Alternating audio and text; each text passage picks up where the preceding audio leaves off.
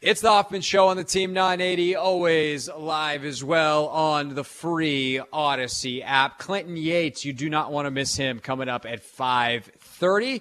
Right now, though, let us get extremely nerdy. I told you we're going to have to talk to a lot of different people today. Adam Tuss, by the way, of NBC4, their transportation reporter, is going to join us later as well. But right now, an economist? Yeah, an economist. It's time for Not My Beat. Today's top story from the perspective of someone who's there. You are looking live. This just in. Not My Beat. For more on this, we bring in really one of the experts of the experts on it, at least from the economic side of it. Andy Zimbalist has been writing about the intersection of sports and economics for 30 years, including how stadiums have affected sports, or sports stadiums have affected local economies, all of those types of things. He's a professor, he's a published author, and somehow he's wound up on a December afternoon on a sports radio show. Andy, thanks so much for your time. Appreciate it. Good to be with you. So to start, I would like to kind of define what we're talking about here when it comes to the, obviously the reason we're talking about this is we have a basketball and hockey team moving out of the District of Columbia to Virginia. And the economic consensus is that stadiums are bad. Like, that's the very top line item. Stadiums are bad for economies. They don't actually provide the economic boost that is often promised by politicians. So how do you define that economic boost? Like, whose economy are we talking about here? A city budget versus what fans spend versus, obviously Ted Leonsis is doing it for a reason as the owner of these teams. He's got his own personal economy he's worried about. So when we talk about the economic side of it, what is the economy that we're talking about? Well, really, we could do any one of those three things. We could look at its impact on fans, or the impact on Ted Leonsis and his teams, or the impact on DC and Alexandria. So all of those are game for analysis. I think when stadiums are getting built or arenas are getting built, I think the more common question that gets asked by the media is, what impact is it going to have economically on the city, either DC or Alexandria, or even the state of Virginia. Most of the economic analysis that's been done on that question does suggest, as you had indicated, that there's not much gain to be made by having a new team or a new facility in your area. I think, even though that's the basic conclusion in the general case, that there have been some cases where there's a lot of private financing and where there are certain synergies between the development program and the city's needs. It's possible that you could have positive budgetary impact whereby the city budget will generate more revenue than it will generate costs. It's possible, but it's not typical. And so I think the sagest advice one could give to a city is to be extremely cautious and careful as you put down your assumptions and your numbers, and make sure that when you're lining up presumed investments from developers, that you've lined them up with a contract rather than simply a letter of agreement or a memorandum of understanding. I was actually reading earlier today out of the Washington Post archives when the MCI Center, as it was called at the time, opened in the early 2000s, and how Abe Pollin put $200 million of his own money. There was about $60 million in public funds. Is that looked at as one of those potential success stories, the origin of this building that is now Capital One Arena, and how it changed DC is one that can work if there's the right amount of private investment? It's conceivable that you could make that argument for the old MCI Center. In addition to Abe putting up a larger share of money than is typical, he also accepted lease terms which were unfavorable to his team. And this is something that Leonsis has been complaining about for years. He doesn't really have a right to complain about it, by the way, because when he bought, I think it was still the Bullets when he bought it. What's now the Wizards, when he bought it, those unfavorable lease terms, and Leonsis says it cost him $36 million a year. I'm not sure that's the right number, but he's paying a lot of money to stay in that stadium or that arena. Those unfavorable arena terms impacted the price that he was paying for the team. So he paid a lot lower price than he otherwise would have. If he had the deal that he says everybody else has, where they're paying $3 or $4 million a year for their arena, then he would have had to pay more for his team. So he's already benefited from a lower price, and now he wants both the lower price and the lease terms that he says other teams have. So, in this case, and at this point, I think it's very hard to make an economic assessment of the economic impact, because they simply haven't released very much information. They're making the claim that the additional financial obligations that the city is taking on and the state is taking on, they're making the claim that those obligations will be covered by additional revenue that will be generated by the activity, but they haven't said what assumptions they're making. They haven't given us any details whatsoever. And we know from other cases that these mixed public-private partnerships have a lot of question marks. So, for instance, they're talking about a special tax zone. Special tax zone is one where you designate a certain geographic area, and then you say any additional tax revenues taken from that area will go to finance the debt service on the bonds that were issued in order to finance the construction. The problem with that, or the problem that there may be with that, is that some of the new activity that comes to this zone might be activity that moved from elsewhere in Alexandria or from elsewhere in Virginia. And so other parts of the city are going to be generating less tax revenue, even though the special tax zone will generate more. But what the city cares about is its overall resources, and the resources might not increase in that case. They go down in part A of the city, but they go up in part B. What's the net? So we have to know a lot more to be able to assess something like that. That leads to kind of one of the big questions, I think, specific to these teams moving, and also when we're talking about the Commander Stadium, as we're joined by Andy Zimbalist, economist, author, with us here on the Hoffman Show. How different is the calculation for the DMV, DC, Maryland, Virginia? Because unlike when the 49ers move from San Francisco to Santa Clara, or the Warriors move from Oakland to San Francisco, they're still within the state of California. Going from the District of Columbia to Maryland, does that change the calculus for the jurisdictions involved? Sure, it changes it somewhat. It's probably not the case that every dollar that was spent in D.C. on the Wizards and the Capitals, not every one of those dollars will now leave D.C. and go to Virginia, but a large share of them will. So for instance, if I'm a basketball fan, but I'm not a rabid basketball fan, and on Friday afternoons Friday evenings I like to take my son to a Wizards game. And now, because the Wizards aren't there anymore, but I live close to that area in Northwest DC, and I want to do something with my son that night. Maybe I'll take him to a bowling alley. Maybe I'll take him out to dinner. Maybe I'll take him to a movie theater. So I don't necessarily take the $200 I would have spent at a Wizards game and then move that and spend it in Virginia. I might spend it on other entertainment venues in DC. So so we don't know a priori or beforehand. We don't know how many people would behave like me in that example. So what percent of the money will be relocated to other entertainment venues within DC, as opposed to the same people who went to see the Wizards in DC are now going to go to Alexandria? We don't know the answer to that. It's probable that the answer is that a large chunk of those dollars will be lost by DC, and they will go to Alexandria, Virginia.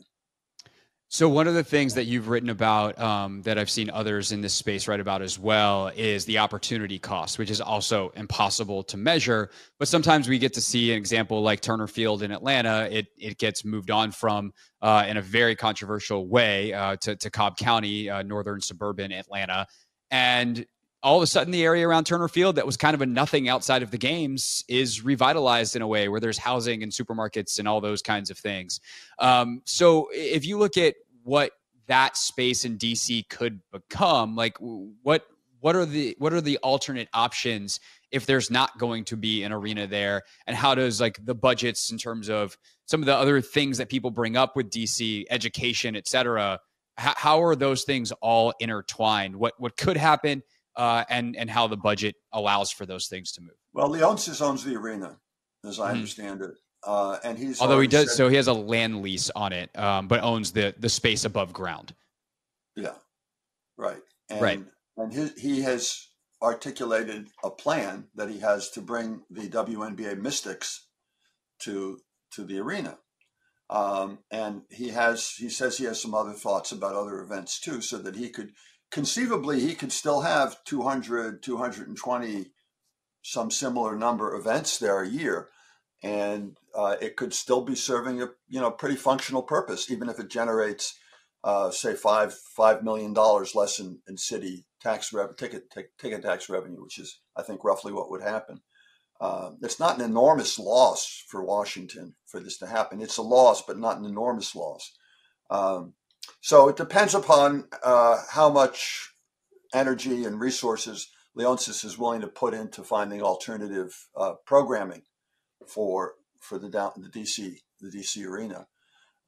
If Leonsis concludes after several years of trying to have alternate programming that it's not paying off, and then it's hard to imagine that arena being repurposed for some other economically viable purpose, and more likely that land or urban real estate in downtown DC is very, very valuable, and you'd have to find some better use of that land, and that would probably entail knocking down the arena. Have you seen a difference in suburban arenas and the economic impact versus urban? There aren't that many modern suburban arenas. The era of the suburban arena was the 60s and the 1960s and 1970s. Since 1992, when Camden Yards was built, and Larry Lucchino showed us a model that basically said if you put your sports facility next to the downtown business community, that you'll be able to attract this new type of clientele, which is basically business people who work until 5:30. At the end of the day, they if the stadium is walkable distance or nearby, they walk with their colleagues to the stadium. They go to a restaurant or a bar in the stadium. They have some drinks. They eat some delicious food, and then they stay and watch the game. That's a model that Lucchino basically brought to the sports world, that everybody has followed since 1992, and it's been a very productive model. Now, if what happens is that as a result of the emergence and the rapid growth of remote work, people aren't going into the office anymore, or say half the people that used to go to downtown offices aren't going anymore, then that model becomes vitiated. It's a weaker model than it used to be. Now, if that happens at the same time, and this is one of the things you raised, the Cobb County case with the Braves. Mm-hmm. One of the things that tends to be true about suburban land is it's further away from concentrations of residential areas, and it's further away from business concentrations. And so the land tends to be less expensive than center city land. And so if you combine the possible effect of remote work with cheaper land, it might be the case, again, as what happened in Cobb County, it might be the case that we get a reversal. And the trend that started to happen in the 80s and 90s of central city construction might start to reverse itself, or at least present a more mixed picture. Andy Zimbalist, he's an economist, an author, a professor, with us here on the Hoffman Show for another minute or two. And really the last kind of topic I want to touch on with you, Andy, is the non-monetary impact of this. And I'm sure, the nature of an economist is you're always trying to put a number on something, because otherwise you can't quantify it. That's the point. But when you go to a movie theater, for instance, I've used this analogy a couple of times today. If you go to a movie theater, you don't expect a return on your investment. You expect to go see a good movie. So the idea that going to a sporting event would cost something is fine, even if you pay some of that in taxes or however we pay that as citizens. So is there a way to measure kind of the social impact of this, of a basketball team that is beloved in a city, and also the hockey team, but specifically to the District of Columbia, the basketball team leaving, and kind of the emotional gut punch of that? How to quantify that, if you try to quantify that? Yeah, well, it's a complicated question, and I'd be happy to talk about it for the next 2 or 3 hours. We don't Great. have that much All time. right. But, So this is now well, the Andy listen, Zimbalist show. right. Um, if you go to, you raise the question of going to a movie, and let's Mhm. say that it costs $10 to go to a movie where you're living. Well, then you can quantify it. You know that the value that I receive for going to the movie when I buy a $10 ticket is at least $10. I might get some surplus. Maybe I get $14 of Yeah, pleasure out you of it. love the movie, right? But I know that maybe I'm anticipating at least a $10 return. There is a methodology that's used. I'm not crazy about it. It's called contingent valuation methodology, and basically what it is a fancy survey technique where you go and you ask people how much money would you be willing, how many additional dollars of tax would you be willing to pay if you could keep the Wizards in DC. And on the basis of a survey like that, you can generate some estimates of what the psychic or community value is. But I think, as your question suggested, I think in reality, what's going on with a sports team, at least has historically gone on with sports teams, is that it helps create community. It's something that brings the community together. You could talk about it over the water cooler at work. You could be at a stadium, and the center fielder on your team hits a home run in the bottom of the ninth, and you win. And you turn to the guy or the woman next to you, and you high five them, even though you never saw them before in your life. Why is that? Because you're all rooting for the same team. You're all part of the community. And even though it might not be the most profound expression of community that you can imagine, it's something that's gratifying and fun to be part of a community like that. And so, yes, those elements of value are certainly there from a sports team. And I think those same elements of value justify to some degree some public support for stadium building. What's unfortunate is that we're in a situation, and it's exemplified now with Virginia and DC. We're in a situation where there's open competition between two cities to retain a sports team. And why do the sports teams or Ted Leonsis get to have that happen? Because in the NHL and the NBA, they're monopolies, and they restrict output in order to get better value for their output, at higher prices. And this is what Leonsis is benefiting from here, and this is what other owners throughout the professional sports have benefited from historically. Yeah.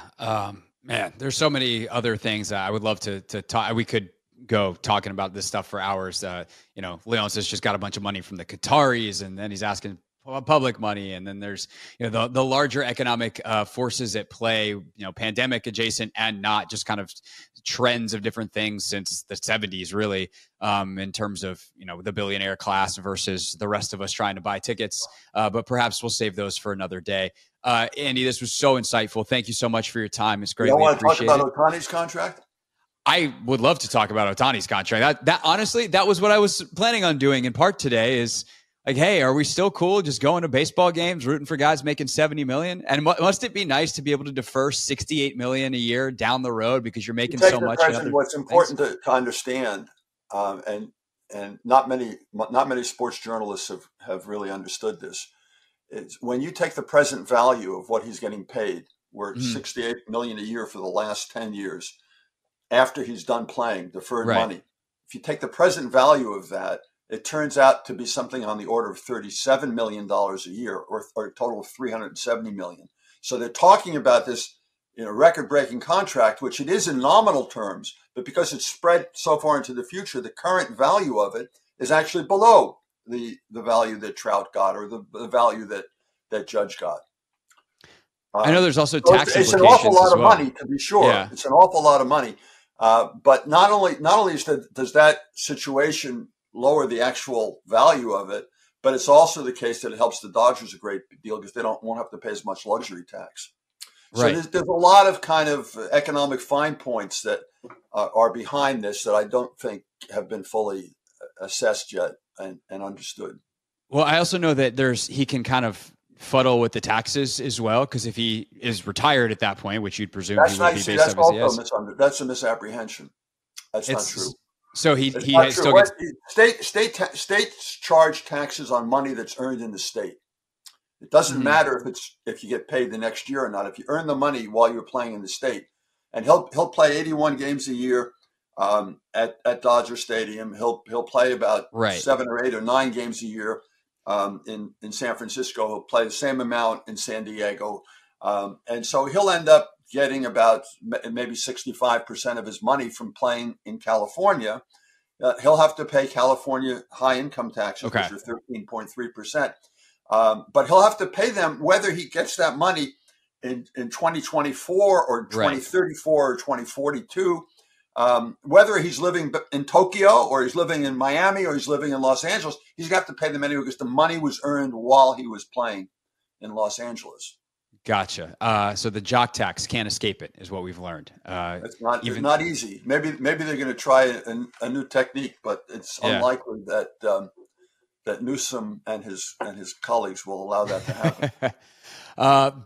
There you go. Learned something else that we didn't even plan on. Thank you so much for your time. Greatly appreciated. Thank you. Talk to you. My pleasure. All right. That is Andy Zimbalist, who is an economist, a professor at Smith College. And as you hear, published author, studied all this stuff. Really fascinating insight from him. Now, he was one of the people that I really wanted to talk to today. But the man who will join us next is the person that I wanted to talk to the most. Find out who it is and why and hear their insight next. It's the Hoffman Show on the Team 980 and always live on the free Odyssey app.